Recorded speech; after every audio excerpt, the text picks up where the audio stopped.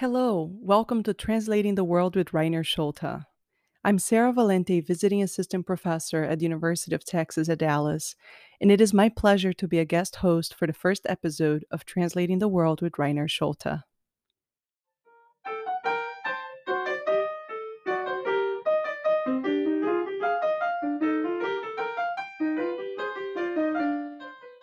Dr. Rainer Schulte is Endowed Professor of Arts and Humanities, the founder and director of the Center for Translation Studies at the University of Texas at Dallas, and the editor of Translation Review. Dr. Schulte is a specialist in comparative literature, contemporary international literature, and in interdisciplinary studies in the arts and humanities. He has translated poetry and fiction of writers from Latin America, Germany, and France. His most recent monograph, Traveling Between Languages, The Geography of Translation and Interpretation, demonstrates how translation methodologies can promote the reading and interpretation of literary and humanistic texts and foster interdisciplinary thinking and research. And it is my pleasure to be with him here today. Hello, Rainer. Thank you for having me on your show. I'm delighted to be on the first podcast that is under the umbrella of the Translation Center. And thank you for having arranged it and hosting it. Of course, it's my pleasure.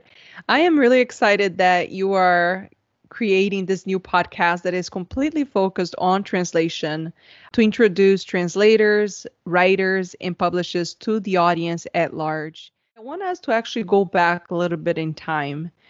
You have had a long established career in translation studies. In fact, you were the founder of Translation Review, the only journal devoted exclusively to the art and craft of translation, which we started in 1978. That same year, you co-founded the American Literary Translators Association, ALTA, to support the work of literary translators. And so take me back to 1978. What prompted you to create the journal and the association that would become such a foundational organization to advancing literary translation? And it is to this day. I mean, years later, it is the largest gathering of literary translators in the United States. You know, every year at the annual conference, there are more than 500 translators, writers, and editors that come to the conference. You know, I see the Translation Review and ALTA as really a testament to your foresight and ability to see into the future in the role that translation would actually play in the academic setting. But if you could please take me back to 1978, what prompted you to actually go into this field? There are three things that happened in 1978. First, I was able to start the Translation Center, and I will talk about that. Then I was able to start the Translation Review and also at the same time the American Literary Translators Association. It came really to a certain extent, first of all, out of my musical training and also one of the outstanding professors that I had at the University of Michigan, Austin Warren. He was at that time the best known or one of the best known comparative literature scholars in this country. And I took a seminar with him, and he all of a sudden started talking about what translation can do to the understanding of culture. And that's was I did my first translation of a poem by Gottfried Benn called Chopin. I was attracted, obviously, by the title. Whether the translation was good or bad, I cannot judge this. But that got me going of transferring some of my musical training to the reconstruction of a poem that I read and how I could transfer it as a performance into another language, because I think translation is performance.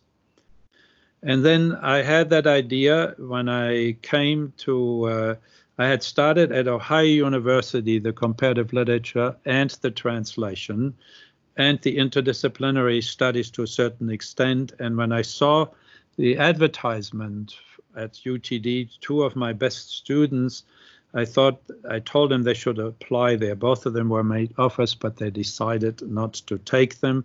One of them then became for 10 years the chair of comparative literature at the University of Michigan. So having had this then, I went to a comparative literature association meeting, and I wanted to talk about translation. I said, for me, this was new but very comfortable. And I told them I wanted to talk about translation, and they told me that had nothing to do with what they were doing, and they called me the young pusher, and would I please leave. That was my entrance into translation. So I think that negation actually gave me the impetus to really continue to establish this. And so there were certain coincidences in 1978, and partly that the then academic vice president for the university, I proposed to him that we should have a translation center, and he was in full support and supported it very, very well through it. And then, since I had edited before Mundus Artium, a journal of international literature and the arts, I thought what should happen would be the integration, the juxtaposition of the creative and the practice of translation and the theoretical translation. That the journal has never accomplished. And that's a shortcoming of the journal, because the journal then became, from my point of view, more and more academically oriented. And I'm trying right now whether by any chance I can redirect this. It's important that all theoretical comments about translation should come out of the practice. The practice is the anchor. Mm-hmm. It's not the theory. The practice is the anchor. You can develop any kind of theoretical level of abstraction, but that is not communicable. But if you have the practice and you then talk about how this can be talked about, that's the theory of translation. Mm-hmm. And that's, unfortunately, we have too many also in the translation area, scholarly texts that not even I can understand. So the language has taken over, but the language is no longer connected to the flow of an internal thought development.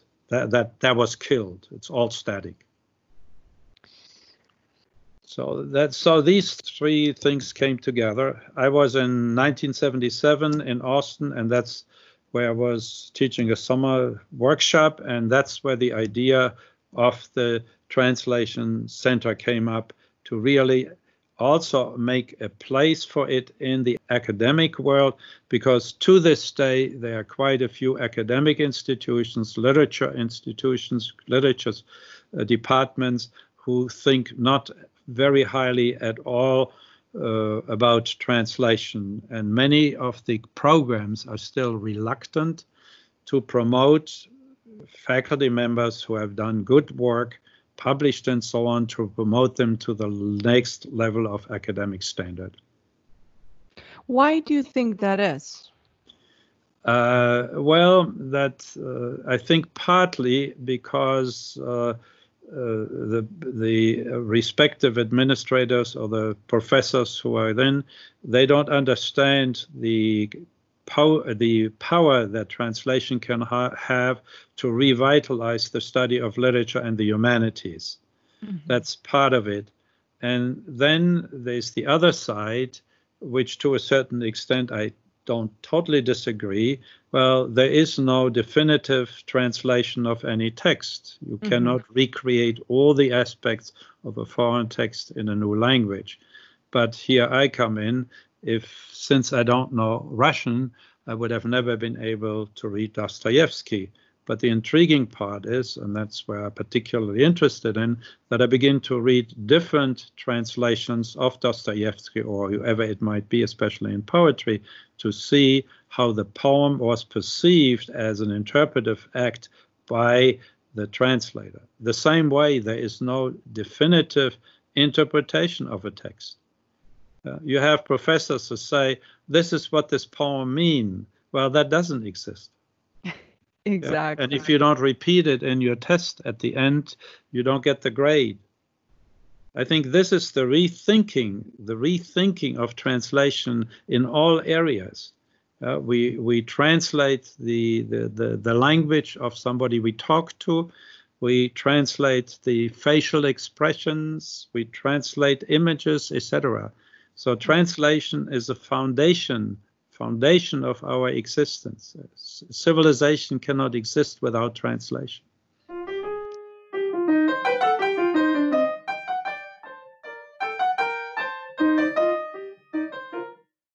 What I love about the function of translation is that we as translators, by default, we're building bridges between here and there. As you have written before, you've said, our thought process undergoes an intriguing change. We leave some of our prejudice and preconceived notions behind us, and we begin to think about ourselves into the situation on the other side of the bridge. In other words, translators step into the shoes of others and walk a mile in them. While at the same time, when most people think about translation, what comes to their mind is this exchange of information in a very globalized 21st century of, Google Translate type of world. How do you define translation, and how can our audience change their perspective about translation?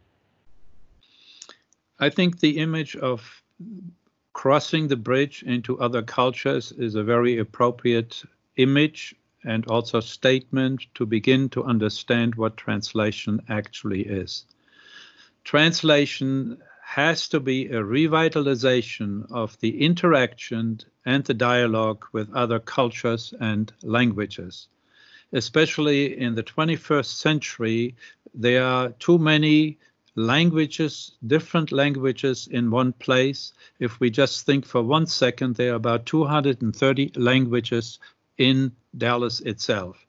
So what the translation has to do is to revitalize the dialogue with other cultures, to begin to think after we cross the bridge, to think that the world is being differently perceived in other cultures and languages. And by leaving some of our prejudices behind us, we also begin to understand how we think in our own language. And the interaction and the dialogue with other cultures can only happen through the function, the intelligence, and the craft of the translator. That is the basic interaction that we establish. In recent years, we also have communication on a more global level, that is with the digital translation technology, basically machine translation, which still has a very long way to go, because the machine translation has in no way the possibility of thinking situationally.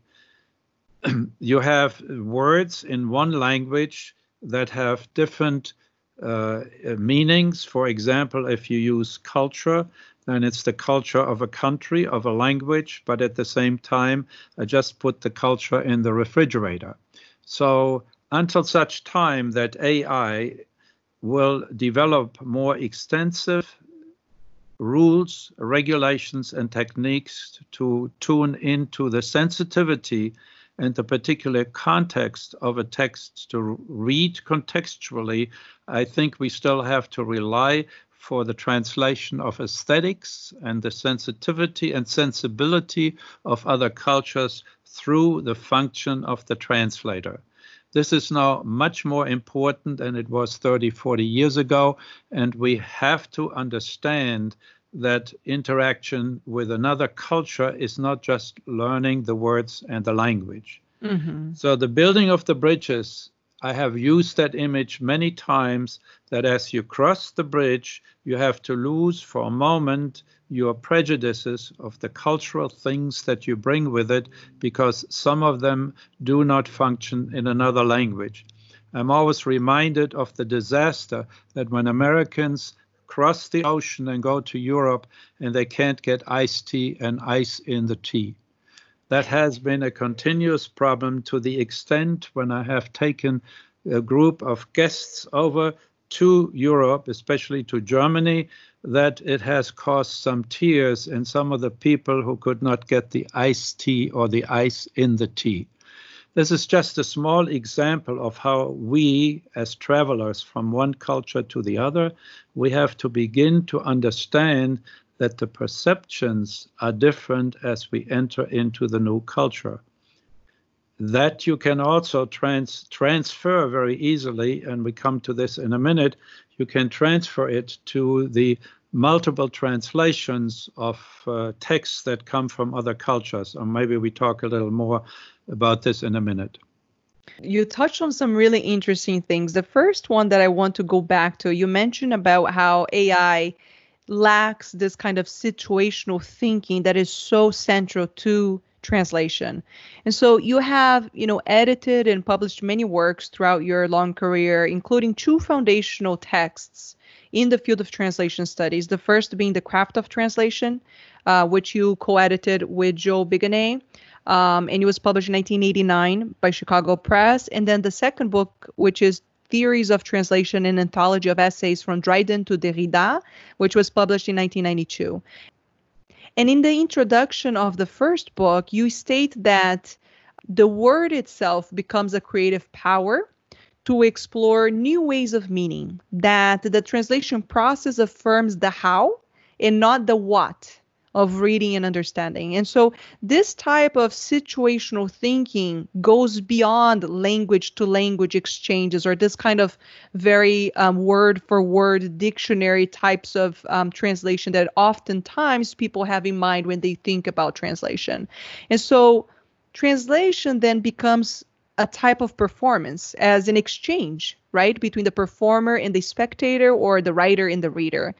How does this understanding innovate our preconceived ideas of the role of translation in everyday life? I think that is an extremely important aspect of translation.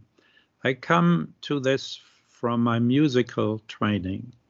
As a pianist, you frequently listen to the same tone 20 times. And each time as you listen it, the associations, the sound associations are being increased. I transfer that. The translation, the revitalization, and the beauty of translation reconnects us to the word, to the environment of word. We all of a sudden don't see the word as an object, but we see the word as a series of associations. And the more we think about the word and the associations, the more we understand the power of the word. So translation reintegrates and relives and revives the power of the word itself. No two people will ever have the same associations of the same word. So if you see a word in a literary text, especially, the author, the writer, had his or her own associations with the word. And for me, the translator, I have to get inside the visualization of the word that is in tune with the visualization that the writer has. So you frequently have translations that are dictionary translations. The word per dictionary is correct, but the word in terms of the associations that the writer has created in the original text is not the same. So, and especially as Paz says, when a word comes into contact with the next word, then a meaning is being liberated that was not there. And so therefore, I think especially for students who engage in the art and craft of translation, they have to learn to recreate the internal movement of a word. The same way that if a tone on the piano is connected to another note, it creates a different kind of sound effect. And it also, to a certain extent, will allow us to recreate the silence that is behind the word. We have lost that in our contemporary society that is extremely noisy. And I think we see the results of this right now, that people have a very hard time living with their own silence in a moment of crisis. If I add this, when you want to judge a pianist or a performer, how do we judge him or her? We judge them how they play the rest. And the rest is the silence. And I think a translator has to fill in the silence of the words in order to produce a comfortable and convincing translation and the recreation of the original text. So therefore, it is very clear that there is no definitive translation of any text. If you think it's very easy to find 20, 30, 40 different translations of Dante Inferno. And if you look at other pieces from the past that have been translated 5 or 10 times, each time it is a different kind of interpretation that is based on how the author thought out the text. And that makes it interesting. And that's what I think students have to learn to get the joy again, the creativity that each text brings to us.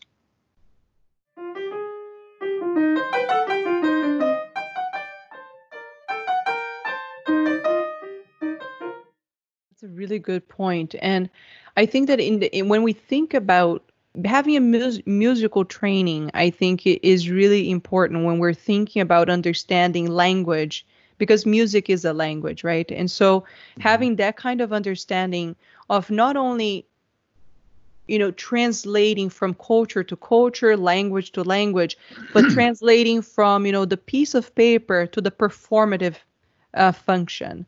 And so it sounds like from an early age, you were already quite attuned to movements as markers of translation, even before you came to the US, even before you were, exposed to different languages, let's say. How do you think that you developed this ability to interpret movements, whether it was, the soldier's foot, that story that you tell, when it was open, when it was closed, to the movement on the piano key? How did you develop this ability to interpret movements influenced by your understanding and now conceptualization of literary translation? I would say that the key word in this case is visualization. I have thought a great deal about this. How do we visualize a situation that we come to? The visualization, for example, when the 2 American soldiers were standing in front of our house and couldn't talk to us, then I had to visualize what it meant. Why are they shoes directed in this way, and then suddenly they're directed in a different way? So I saw 2 different movements and situations of the shoes, and that generated in me a moment to have to think about it, to have to visualize this. And what the visualization does is to bring us into a connection and a dialogue with the word, with the situation. And therefore, from early on, I realized that when I was learning musical pieces, that it was very successful to visualize the score without the playing. So what you begin to learn then is how structures come together.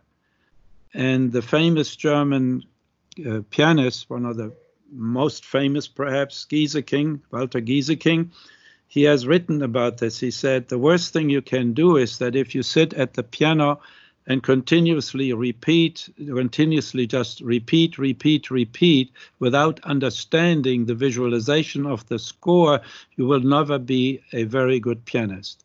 So I transfer that to the reading, that you have a word. When I read the first paragraph of a text, I have a word and I ask myself, why is this word there? So I visualize the word within myself. Then I go further on through the text and see whether this word is coming again. When it comes 10 or 15 times thereafter, you have to begin to think what is the visualization of the writer who created this. And that also brings me something else, that a repetition is always a key point of any good writing. But the good writing is that each time a repetition comes back, it is slightly modified. And so what we have lost in a great deal in our reading, that we think when we read something, we summarize it, and that's the destruction of the text itself and the interpretation of the text.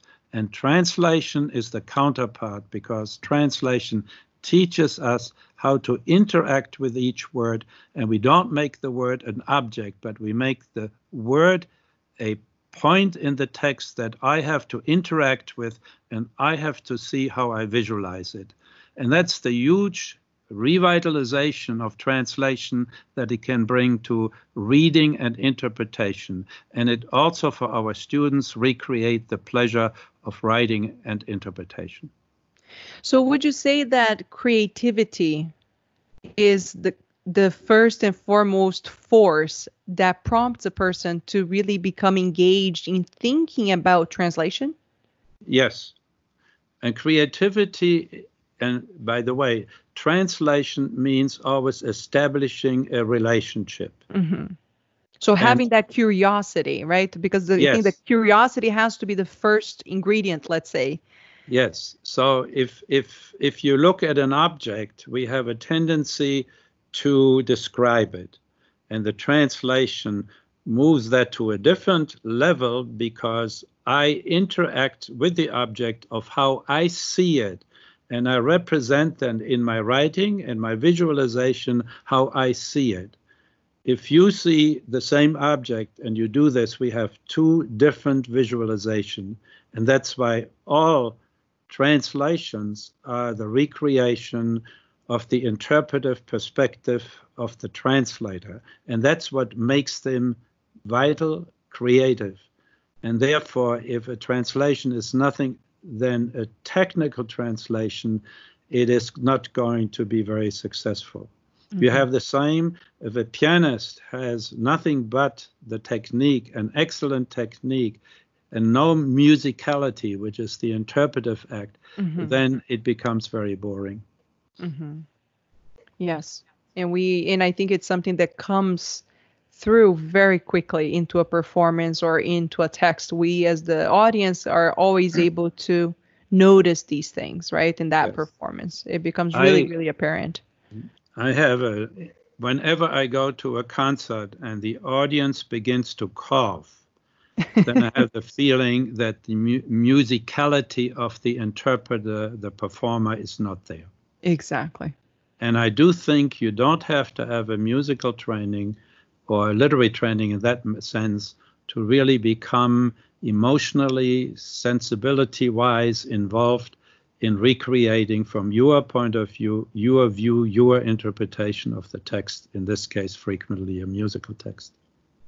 Yes, and this actually reminds me the Dallas Symphony Orchestra gala, this one that Joshua Bell came. And at the end of that performance, you could have heard a pin drop. Mm-hmm. It was absolute I mean, that moment, like for that split, it was incredible to see, because everyone, I think, was so enthralled with that performance that was so beautifully done that it was as if everything was still. I mean, that silence that we talked about a few minutes ago, you could feel that silence. And then everybody, of course, erupted into clapping. But it's exactly that what you're saying. You don't have to have a musical training in order to become emotionally, internally involved and elevated by the musical performance. And everybody knows when it's there. Yes. And that's the beautiful part. Mm-hmm. I also sometimes compare it, and that's the difference maybe. The comparison sometimes makes that a little clearer. I know very little about American football, but I can, for example, see a throw of a ball and I said, oh, this is really beautiful. But the coach his or her experience of that throw is so much more intense than mine. So I transfer that. If you have a musical training, then somebody who doesn't have the musical training is enthralled with the experience, but because of my training, I have a much higher intensity of the experience. Yes. And that's what we need to get into the students when they begin to interpret texts of whatever it is, that they get inside of this and increase the creative recreation of the text.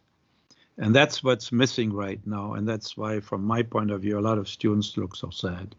Oh. Yeah. And I see this over and over again. Yes, that is true. I think that somehow we live in a very fast-paced kind of world where it is very easy to become disconnected from this kind of creativity and curiosity. Because, as I'm listening to you speak, I think that a lot of the curiosity that translators must have is the kind of curiosity we had when we were children, when we are, learning the world, looking at the world for the first time, like you were saying, looking at movements and trying to understand what does this mean. So that kind of curiosity, sometimes we, as we grow older, we sort of grow out of that for some reason, right? Well, it's a reestablishment of me with the interaction of the text. Yes. That's what we're after, that I am inside the movement towards the text and don't see the text about which I preach. Mm-hmm. On the sideline, my neighbor here who has a small farm, every night she sits down and reads to her animals. And all the animals surround her and listen. That's beautiful. That is. And it's a horse, and it's a sheep, and it's a goose, and also a lot of chickens. Sounds fantastic. Sounds like Charlotte's Web. Yes, I mean, there again, you see that on a different level, we do relate also to the sound. And this is the major portion that we have lost in the area of poetry. A lot of people don't know how to read poetry or how to enjoy poetry. And this is where I think eventually the digital technology will come into focus, because the digital can recreate the interaction, the tension between me and the text, which to a great extent we have lost. The sound, when you go and when you heard, I should say, Pablo Neruda read his poetry in Spanish, in many cases you didn't need the translation, because the sound of his voice, which can hardly ever be reproduced, told you, communicated to you what this poem was about. Mm-hmm. And that's why I think it's very important when we have practiced this, that students who write poetry or translate poetry, that they also have to learn how to recreate through their own sound, through their sound presentation, what the level of aesthetic experience is in that poem. Mm-hmm. It's very difficult for people to do that, especially for students. So how do you think digital technologies of the 21st century will change and impact our understanding of translation? Well, the foremost characteristic of digital is that it is always in movement, the interaction with the text. As soon as you begin to to save digital, it has lost its original energy and becomes static. So the digital is the performance, the same way that if I play something on the piano is different than recording it and you listen to it afterwards. No two performances of the pianist will be the same. If a pianist performs something today, whatever sonata, whatever it is, and he or she performs the same thing tomorrow night, it's a different performance. Mm-hmm. And that's extremely important to understand, because once you record the performance, it's always the same. And after a while, you say, I can't listen to that recording anymore. And the digital is, whenever it is implemented or in action, it is that moment of the interaction that we enjoy. But as soon as I save it, it becomes static. And that's why I think the digital can be a major contribution to revitalize the reading of poetry, which I think we have had 2 dissertations so far that have demonstrated that and have implemented this. How the digital technology can revive the reading, the understanding, and the enjoyment of a poem. Mm-hmm. And we're now in the process, obviously, of preparing an app that would do this for one poem of a 19th century French poet, Rimbaud, Arthur Rimbaud. And what does the app seek to do? The app seems to present various interactions with the poem from all angles, whether it is descriptive, whether it is images, whether it's musical, whether it's recreation the poem by the reader, which is very helpful, especially in high schools, when the students are asked to recreate the poem from their own point of view and write the poem on the poem. Mm-hmm. It's very successful.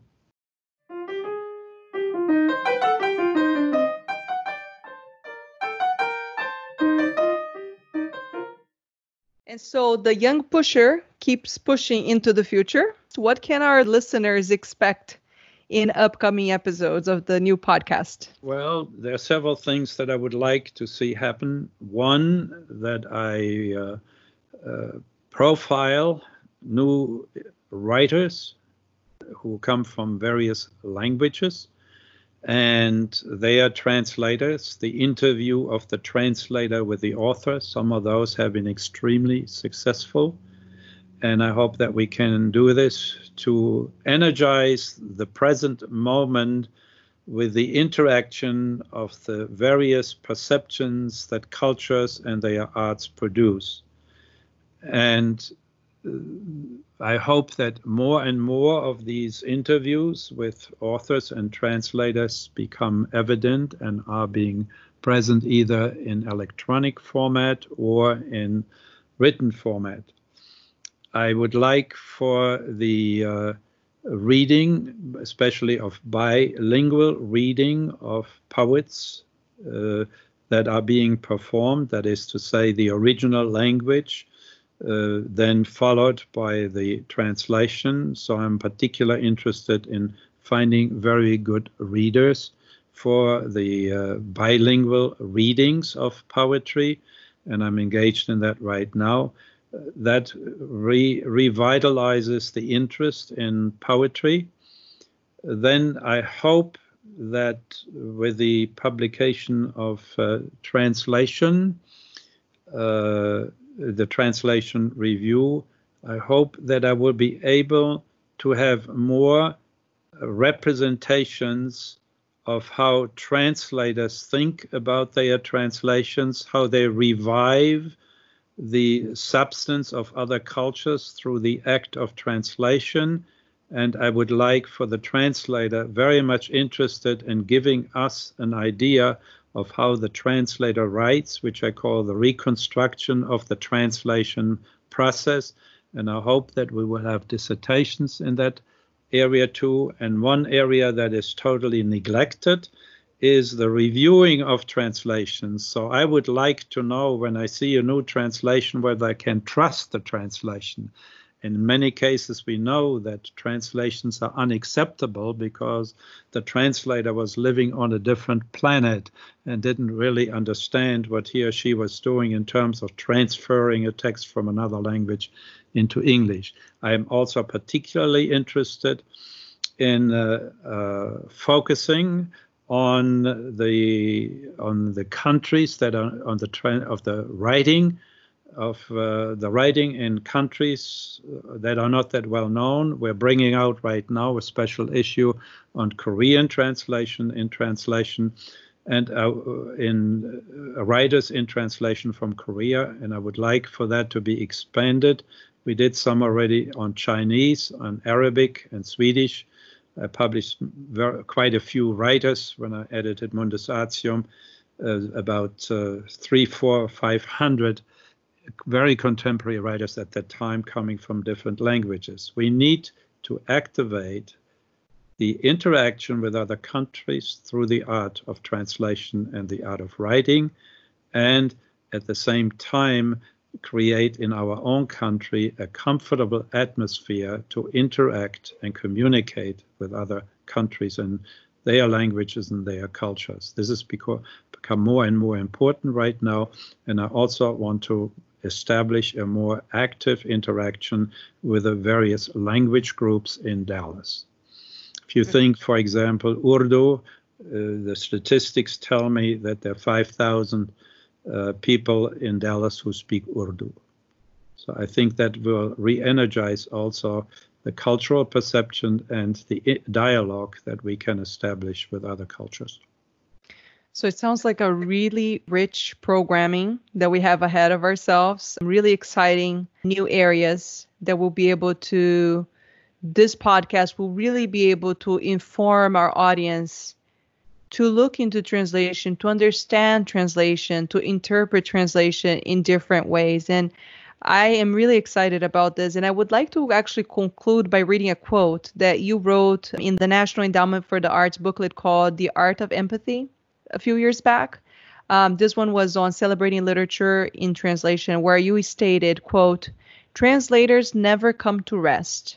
They are constantly in two places at the same time by building associations that carry the foreign into the known of their own languages." And so I hope that this is also what the podcast will be able to accomplish as we feature contemporary translations, introduce the audience to international writers and their translators, and create an experience of connection and understanding for those listening, especially in a time when we really need to have this kind of connection with one another. In a time when more and more we see actually the rise of nativism, which is an ill of our time, is something that immediately threatens translation or any kind of effort into translation studies. Yeah. I mean, the first step has to be dialogue. We have to be able to step out of our comfort zones and be able to do that. And I think that is exactly what the translator does. Yeah, and right now we don't have any dialogue. We just have a dictator. Mm-hmm. And shouting. And shouting, yes. That's what I say. We are at a time, everything is very, very noisy when you listen to the radio, when you listen to these things. And the people don't know what to do when the noise stops. Exactly. So I thank you for this initiative. This is wonderful, and I'm really looking forward to it. Many thanks to you, and we'll be going on to the future.